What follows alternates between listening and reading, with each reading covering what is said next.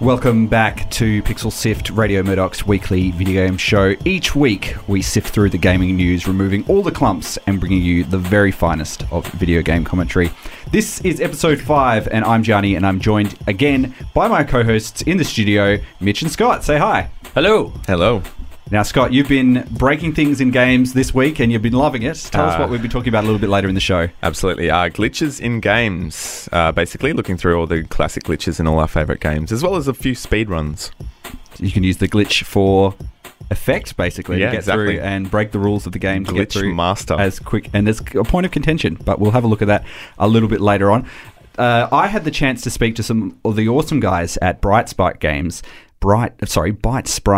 local WA devs, and their new game, which promises to be a perfect game to play with friends. I guess the one-line pitch is Bramblelash is a sprightly multiplayer co-op with tactical team and swap strategy, where you have to communicate, coordinate, and betray to win. We also spoke about some of the educational games that they've been working on while working on their game Bramblelash. Mitch, what is the first topic that we're going to be checking out today? What is the first cab off the rank? All right, so pretty much what we're talking about today regarding me is episodic games. So pretty much... We'll be looking at the ins and outs of the games that are delivered in little chunks. Yeah, so pretty much like every time everybody's waited for the next issue of a comic book knows the feeling of waiting for the next episode of something. So we'll be talking about that. Let's get into it. Pixel Sieve! It's not Pixel Sieve, it's Pixel Sift. Pixel Sieve! I have just the thing for you. You're giving me a sword? Even better, you can make your own. What's your name? I'm Clementine. This is my house. Hi, Clementine. I'm Lee. Dr. Freeman, I presume. I better hurry. You can call me Elizabeth. What can I do for you? There's a girl who needs to be found. Maybe you've seen her. This girl's dead. Now, you might have a bit of recollection about some of the games that were mentioned in there, or you would have heard bits from there. We had the Half-Life 2, that was from the first part, and then that became an episodic game. We also had Lost at Sea, which was part of BioShock Infinite, the second two-part episodic section of that game after you completed the main storyline. We had Telltale's Walking Dead game as well. Mm-hmm. And we also had the very much hyped Minecraft story mode, again made by Telltale. Yeah, that's interesting. Which you would have heard at the very top of that. So we're talking a little bit about episodic games and sort of delivering games in little bite-sized chunks for you to do to play at your leisure, to keep the story going for as long as you want. And what do we think about episodic games? So pretty much with the advent of the internet, game companies seem to have strayed away from the bookend. By bookend, I mean like finishing off their stories in like a very conclusive manner. I think they're always looking to create the next thing regarding their franchises, so they can't really put a stop to their franchise, then they'll lose the ability to create new stories. So it's a different sort of method of having games come out in extra bits and pieces. Yeah, but this is not what I'm referring to when regarding episodic games and like mainly story-based games is what I'm referring to. I think you mean games designed as games designed to tell a story, which is why I think like people have been less satisfied with the storytelling of video games as of late. So I think these story-based games, such as the Telltale series have come in to maybe fill the gap of narrative need for the player in an episodic format, taking advantage of the fact that you can now download episodes, and like whereas AAA games seem to see it as a crutch, these episodic games and story-based games are seeing it as a very good opportunity. It's really interesting when you think about it, because it's almost like the television model where you have an episode each week or an episode each month or something like that, where you basically have got a bit of a cliffhanger at the end of each episode and then you're waiting for the next one to come out. But I mean, a lot of TV shows now have moved to the all-at-once binge work model, and that's more like... That's how we soak it in. I mean, the issue with this, as far as winning audiences over, is the fact that you're not getting a proper thought-out, structured from start to finish, well, you finish in quotes there, story. So you're not going to be won over by it as quickly. You're only going to get a very small excerpt of what the story is. So, it's like, I mean, I know you're a big Destiny fan, but I mean, that's a perfect one that kind of exactly was not convincing people at the start. But now, it's a year down the track, things are maybe looking up. That's what I was referring to as regards the big AAA companies are a little apprehensive to bookend their stories. Like, for example, you have Mass Effect and everything. And Mass Effect, the story was very open-ended at the end of that. It was really up for interpretation. I'm not sure, like, they say that was a good way to end the series and they felt comfortable with that, but I think that might have been just creating new opportunities to create more with the franchise, and I think they are working on something now. Yeah, they're moving into another game now in a sort of different sort of universe as well. And they've also, it seems like they want to do the prequel a lot as well. Instead of moving forward and ending stories, they're creating new stories at the beginning, which is what these narrative games like the Telltale series aim on not doing. Well, people have been developers have been following on stories for ever. This is something that's not new to gaming, and basically the levels in each thing are like an episode, aren't they? Sure, that's true. I mean, you've even got kind of like what would be called Slack, I guess, types of games that continue that on like Zelda is a story that kind of goes back and forth and all over the place, and like you have to kind of just use your imagination a bit to accept that it all kind of makes sense and works as a story. I think it's important. It isn't a concise story, of course, but I think it's important to distinguish. I think it's important to distinguish the difference between like the sequel and episodic. Yeah, I don't think I did a very good job of that earlier. No, sorry, I'd probably get a little bit lost in my own thoughts there as well. Yeah. You are right. There is a huge difference because the episodic stuff seems to come out within months of each other. For example, Life is Strange that I've been playing recently, and the last episode came out yesterday, and that came out over the course of I think a year. So that is so like these, as opposed to let's say something like Halo that you have to wait 3 years for. So I think people are looking now for more a quicker version of the story. Granted that these Telltale games are, these like Life is Strange is Square Enix, but the gameplay element of that isn't actually that engaging. You just walk around and you talk to people. Yeah, there were very few mechanics. In fact, in this last episode, there was only a sneaking mechanic that was introduced, and you just had to avoid some flashlights. Yeah, it wasn't that impressive. Yeah. There will be no spoilers of Life is Strange episode 5. No. I'll keep my tongue held tight on that one. As long as the good quality games like this keep releasing episodic games, I mean, we've got that. The Walking Dead, of course, cashing in on the whole Walking Dead franchise. Sherlock Holmes is another one that's doing that, which has just had another release yesterday as well. Are they Telltale as well? No, it's Big Ben Games. No, it's and also Frogwares is the developer. Is there a type of game that you think suits an episodic format more than any other type? I mean, we did see with Halo 4 where they brought out episodic content as part of that, their Spartan Ops. Yeah. First-person shooters, we have that. We also have it with, think about things like Borderlands, for example, had a lot of extra episodes that came at the end of it, and some of those really changed the way that the game worked. And had completely different stuff as well. They could do something completely outside of it. I mean, is there something that we say that it's not going to work with? I think it's definitely episodic real-time strategy games. Episodic real-time strategy. That'd be interesting. I did see like the modding community does like that particular thing. Like they would try and create little scenarios with the StarCraft engine. But I think a particular franchise that would work well to, let's say, like a very heavy narrative element. I think maybe, I'm not sure. I think the Halo series you could do with a couple of things. A lot of people are already invested in that narrative to the degree that there are whole novel series dedicated to it. Do you think that's a new angle for developers of the AAA games? Instead of investing a lot of effort into releasing a huge game every couple of years, they'll cash in on a like already existing something like Halo and just do little releases. Yeah, there's the counter argument to that is. Are we being sold partially sold games or partially completed games? I think that we can buy the next chapter pack or whatever. I think at the point where they can like be cost effective, like Life is Strange, the whole collection was I think about $20 or I think $27 Australian. So I think as long as it's not costing $60 and you're just getting as long as it's reasonable. Yeah. you can sort of justify. Yeah. Small bite-sized chunks. I think so. DLC stuff I think is really interesting, and having extra episode content and stuff like that is really good. It's like there's always better ways to do it and worse ways to do it, and I'm sure we're going to see more and more of it as I think the important thing now that episodic games are starting to suffer from is their release schedules, even though close together, are becoming a little erratic. So I think maybe 3 months between episodes, I think, is pushing it. I think at least maybe 2 months is a good window, because you start to lose the player. You don't want to have the player have to play through every single iteration of the narrative again before everything comes out again, like when the new version comes out, because frankly that's tiresome and people don't really want to do that. So I think the problem with Life is Strange episode 5 is that came out, I think, about 4 months after the episode 4, I think. Yeah, so that's one of the issues that they need to address. I think it's something that, I guess it's good now that we've got the option to deliver these content in different ways. Yeah. I mean, you couldn't do this without the internet, basically. I suppose they used to do it on discs, but, this makes it a lot easier. You can get things quicker. There's not as much distribution.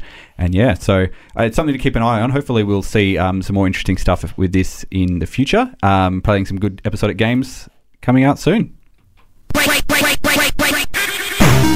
Whether PC, handheld or console, Pixel Sift, Radio Murdoch.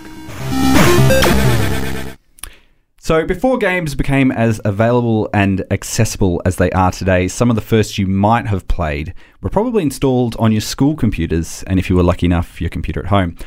I'm probably showing my age here, but games such as Spellbound and Treasure Mountain, Operation Neptune, Logical Journey of the Zoombinis made up a big part of my early gaming experiences. And they are educational games. They are trying to teach you something and get you to learn something about that. That was a Magic School Bus game I played when I was like 6. That was pretty cool. There's lots of cool games and things like that. So earlier this week, I spoke to West Australian game developers from Byte Sprite Games, who, while working on their first commercial release, which we heard a little bit about in the beginning, have been making games for the health, education, and research sector. I asked them about how making games to help people learn new things compared to making games for pure entertainment.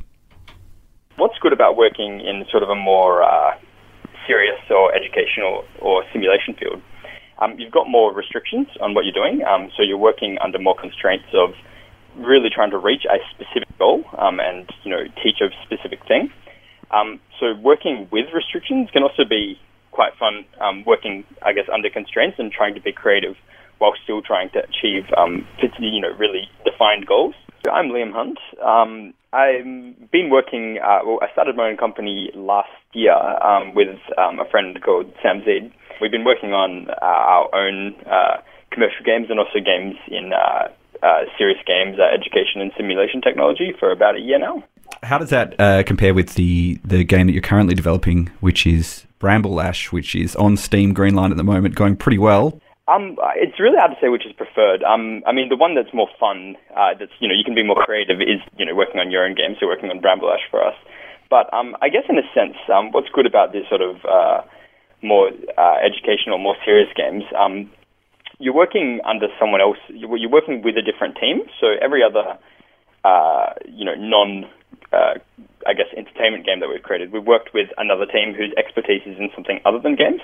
So you really get to see inside of their world, basically, and understand and work within a topic that you're not previously trained in. So you get to learn a lot about different things. Does that help with developing games for your own projects? Yeah, for sure. You learn a lot of things when working with other people, and someone will ask if you can do something or ask you to do something that you wouldn't have thought of before. So you go and learn new skills to satisfy different people's needs for their projects.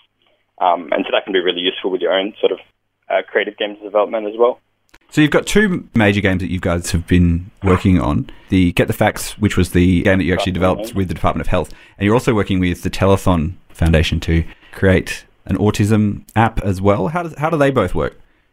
Yeah, so the one for Get the Facts, basically we created a game that they're mainly geared towards teaching people about STIs and how to prevent them and what symptoms are. It's effectively a simulation game that models the way STIs can spread within a population, and the player has to play as, I guess, from sort of a god perspective, similar to something like in Sims. A bit of Sims meets Pandemic. And what's the telethon game that you're working with autism spectrum disorders? What's the aim of that particular app? So that app, we actually created. It's still in sort of a prototype form at the moment, and they're going to be using it for autism research at this stage. So they're going to be running it through a number of different trials. And the app is being used to see if you can use a digital medium, so use a game, in order to make children or autistic children attend more to social information than they do. So it's trying to get them to attend more to people's faces and a number of different other criteria instead of attending to non-social information, so things like balls, other objects. Is there a challenge making a game that's actually fun to play and that people are still going to get something out of?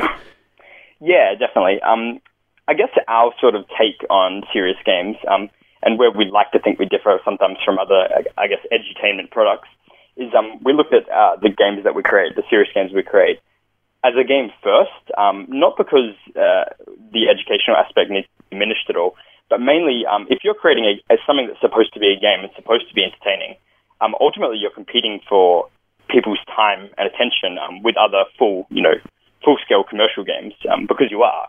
If someone's going to be playing your game, they're spending time not playing other games. So first and foremost, the game has to be fun and engaging.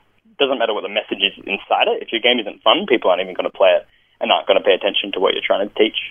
Liam Hunt of Bytesprite Games talking about the work that he and partner Sam Zeid have done on serious or educational games.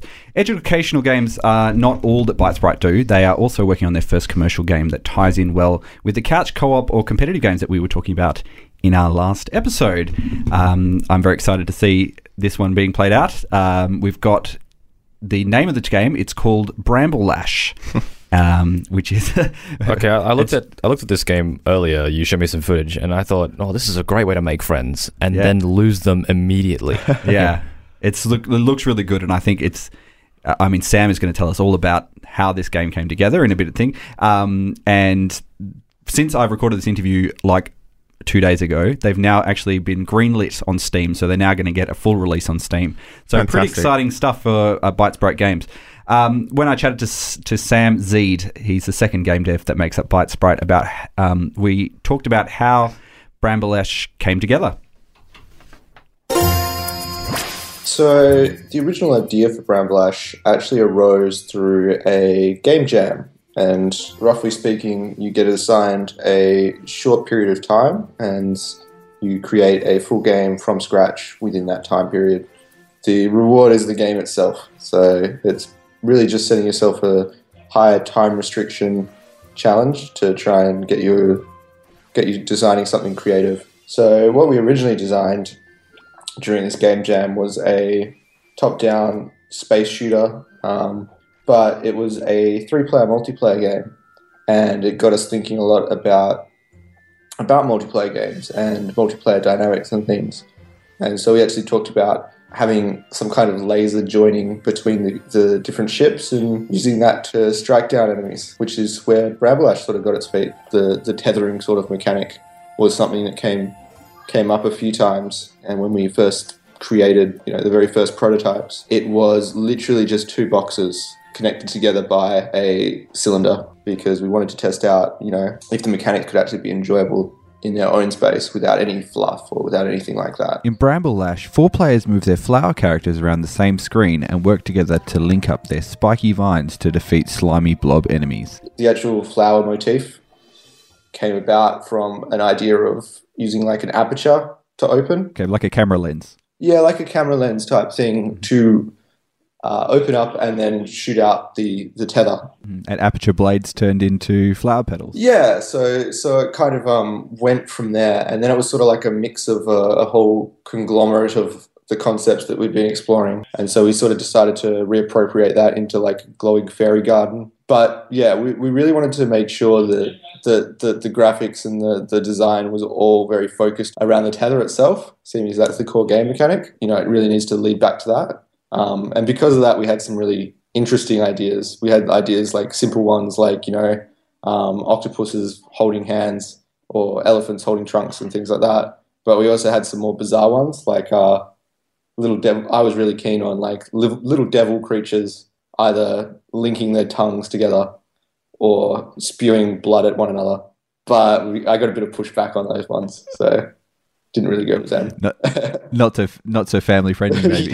There were concerns that sort of stuff would isolate people a little bit, and as our game is very open to all ages type thing, we really wanted to push that and make sure that was okay. And when people are playing this game, is it played across LAN with separate screens, or do you imagine plugging a bunch of controllers in, or sharing a keyboard, or how does it work? So right now it works local multiplayer exclusively, but the game is still in development, and our intentions are to branch it out to online multiplayer. It's the ideal situation where you'd see someone playing this maybe on the couch with a bunch of friends. Is that? And do you think that we're seeing a sort of a re-emergence of this type of game? Yeah, absolutely. There's a re-emergence of this kind of game, and it's very interesting because typically you think of local multiplayer as being a very console exclusive thing, but the other thing about this sort of re-emergence is it's actually pretty heavily happening on PC, which is kind of great for us because Steam is much more accessible than consoles, so we can approach Steam first and foremost, and then attempt to get onto the consoles from there. You guys are going to be getting out there, in a week, heading over to Melbourne and taking part in PAX. Do you think that's a much better way to get your game in front of the people who'd be interested in playing it? Yeah, absolutely. Especially like we're a local multiplayer game, so if we want to be showing it off at its best, we're going to be showing it off at things like those events. People will be moving in groups. So it's best to get the whole group in front of your game and get them all playing. Exactly, together. Yeah. People don't want to be ripped from their group. The other benefit, of course, is if you've got a multiplayer experience, you've got multiple people at the booth at the same time. That was Sam Zeid from Western Australian developer Byte Sprite Games. I also spoke to Liam Hunt, the other half of Byte Sprite, about their work on games that entertain as well as teach. You can play Bramblelash next week if you're heading over to Melbourne for PAX Australia, or later next month, which is at the Perth Games Festival, which we're probably going to go have a look at. Absolutely. We'll be there. We'll be there checking it out. If you can't make it to either event, you can download the pre-release demo right now and play it at home. You can share a keyboard with your family and friends and duke it out in Bramblelash. We'll stick a link up on our show page on radiomurdoch.com/pixelsift, PIXELSIFT, and in the podcast description. You're listening to Pixel Sift on Radio Murdoch. Finally today, we're going to have a little bit of a talk about some of the funniest things that you can find in games, intentional or unintentional, or making your own fun in things like that. Scott, what are we having to chat about? Glitches, as you may have got onto. Looking through all our favourite glitches from way back, I had Tony Hawk's Pro Skater 2 myself, getting stuck up in the air, doing like endless amounts of tricks. Pretty much any FIFA but ever. Don't you only get the points when you land? Yeah, I know. So is it a... Make sure you land it. Yeah, make sure you land it. No, I never did. And you know what? I found you get to a point and the score just reset anyway. Ticks over like an basically, odometer. Yeah. You're just that good.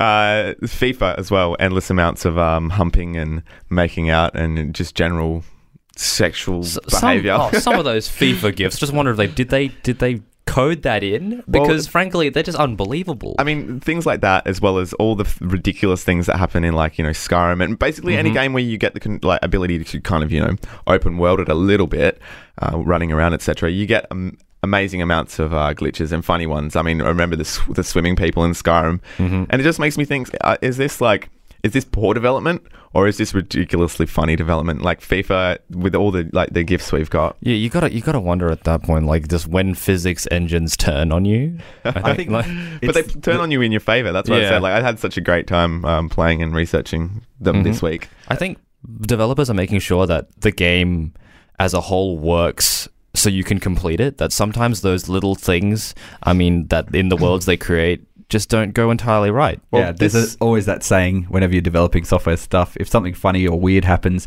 and it doesn't stop you from doing what the actual thing is supposed to be, it's not a bug, it's a feature. Yeah. And it's allowing for emergent gameplay. Interestingly enough, in the old Intellivision series, they were back when Mattel made video games, they would have to be coding pretty much until the game went to retail. So pretty much they would send the cartridge off to be made into multiple cartridges, like to be mass produced.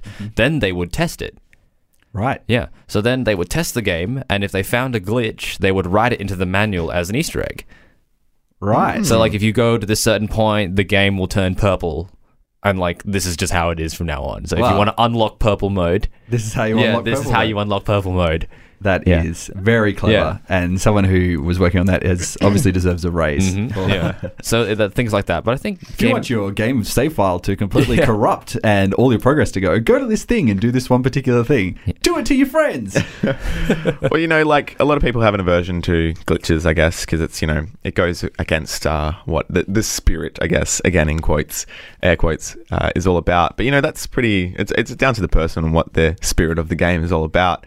And I mean, I played a lot of Halo multiplayer back in the day, and there were a lot of people who were glitching their way onto roofs so they could see through buildings. You couldn't shoot them, and they could shoot you. That kind of ruined the spirit of the game a little bit. If anybody's ever sword sniped in Halo 2, you know what I mean. Yeah, exactly right. But I mean, other people use the glitches for interesting purposes. We were talking a little bit about people who do speed runs, and they sometimes do them for charity and things like that. Sure. And they employ glitches. Sometimes. I mean, speed runs are a professional kind of thing, I guess, gaming professional. Split up into categories of glitch and, low percentage and 100% kind of thing.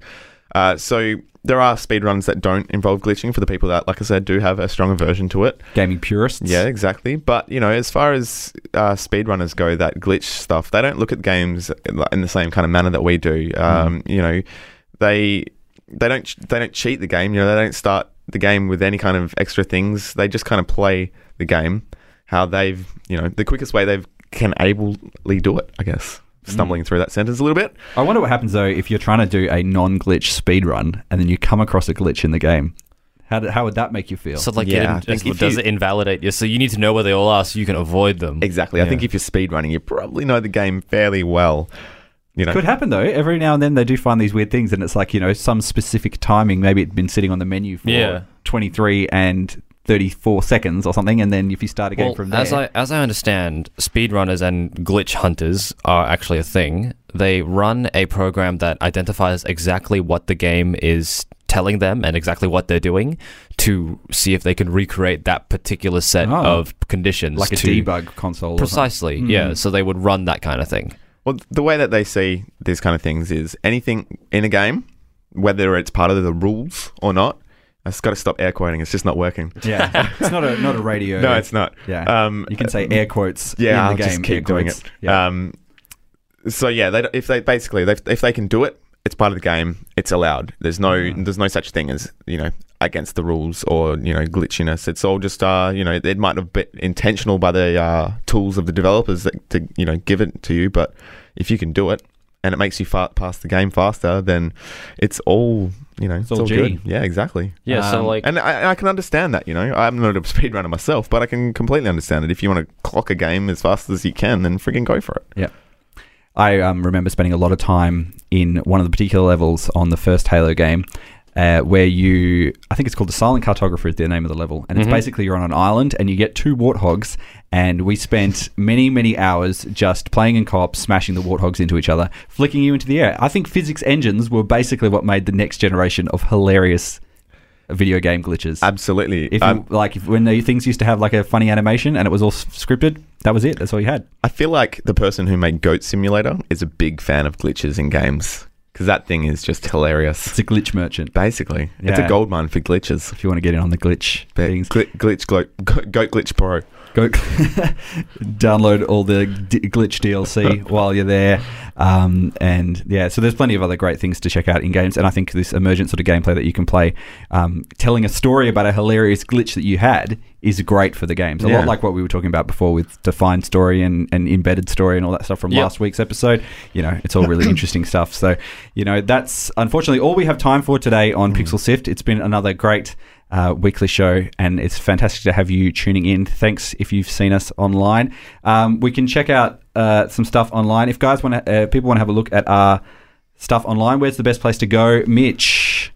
Wow, I was not prepared for that. But hey, yes. Okay, so the best place to find us online is pretty much on social media. So you got facebook.com/pixelsieved and twitter.com/pixelsieved. And Scott, where if they want to find more episodes of what we've been listening to, where should people go and check it out? You people should go to Radio Murdoch page to stream the episodes. Subscribe as a podcast either on iTunes or using the RSS link on our page. So basically, I've just had this idea.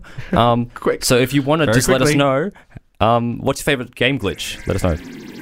You can send us a message online. Twitter, Facebook, post it. Peace out. Bye.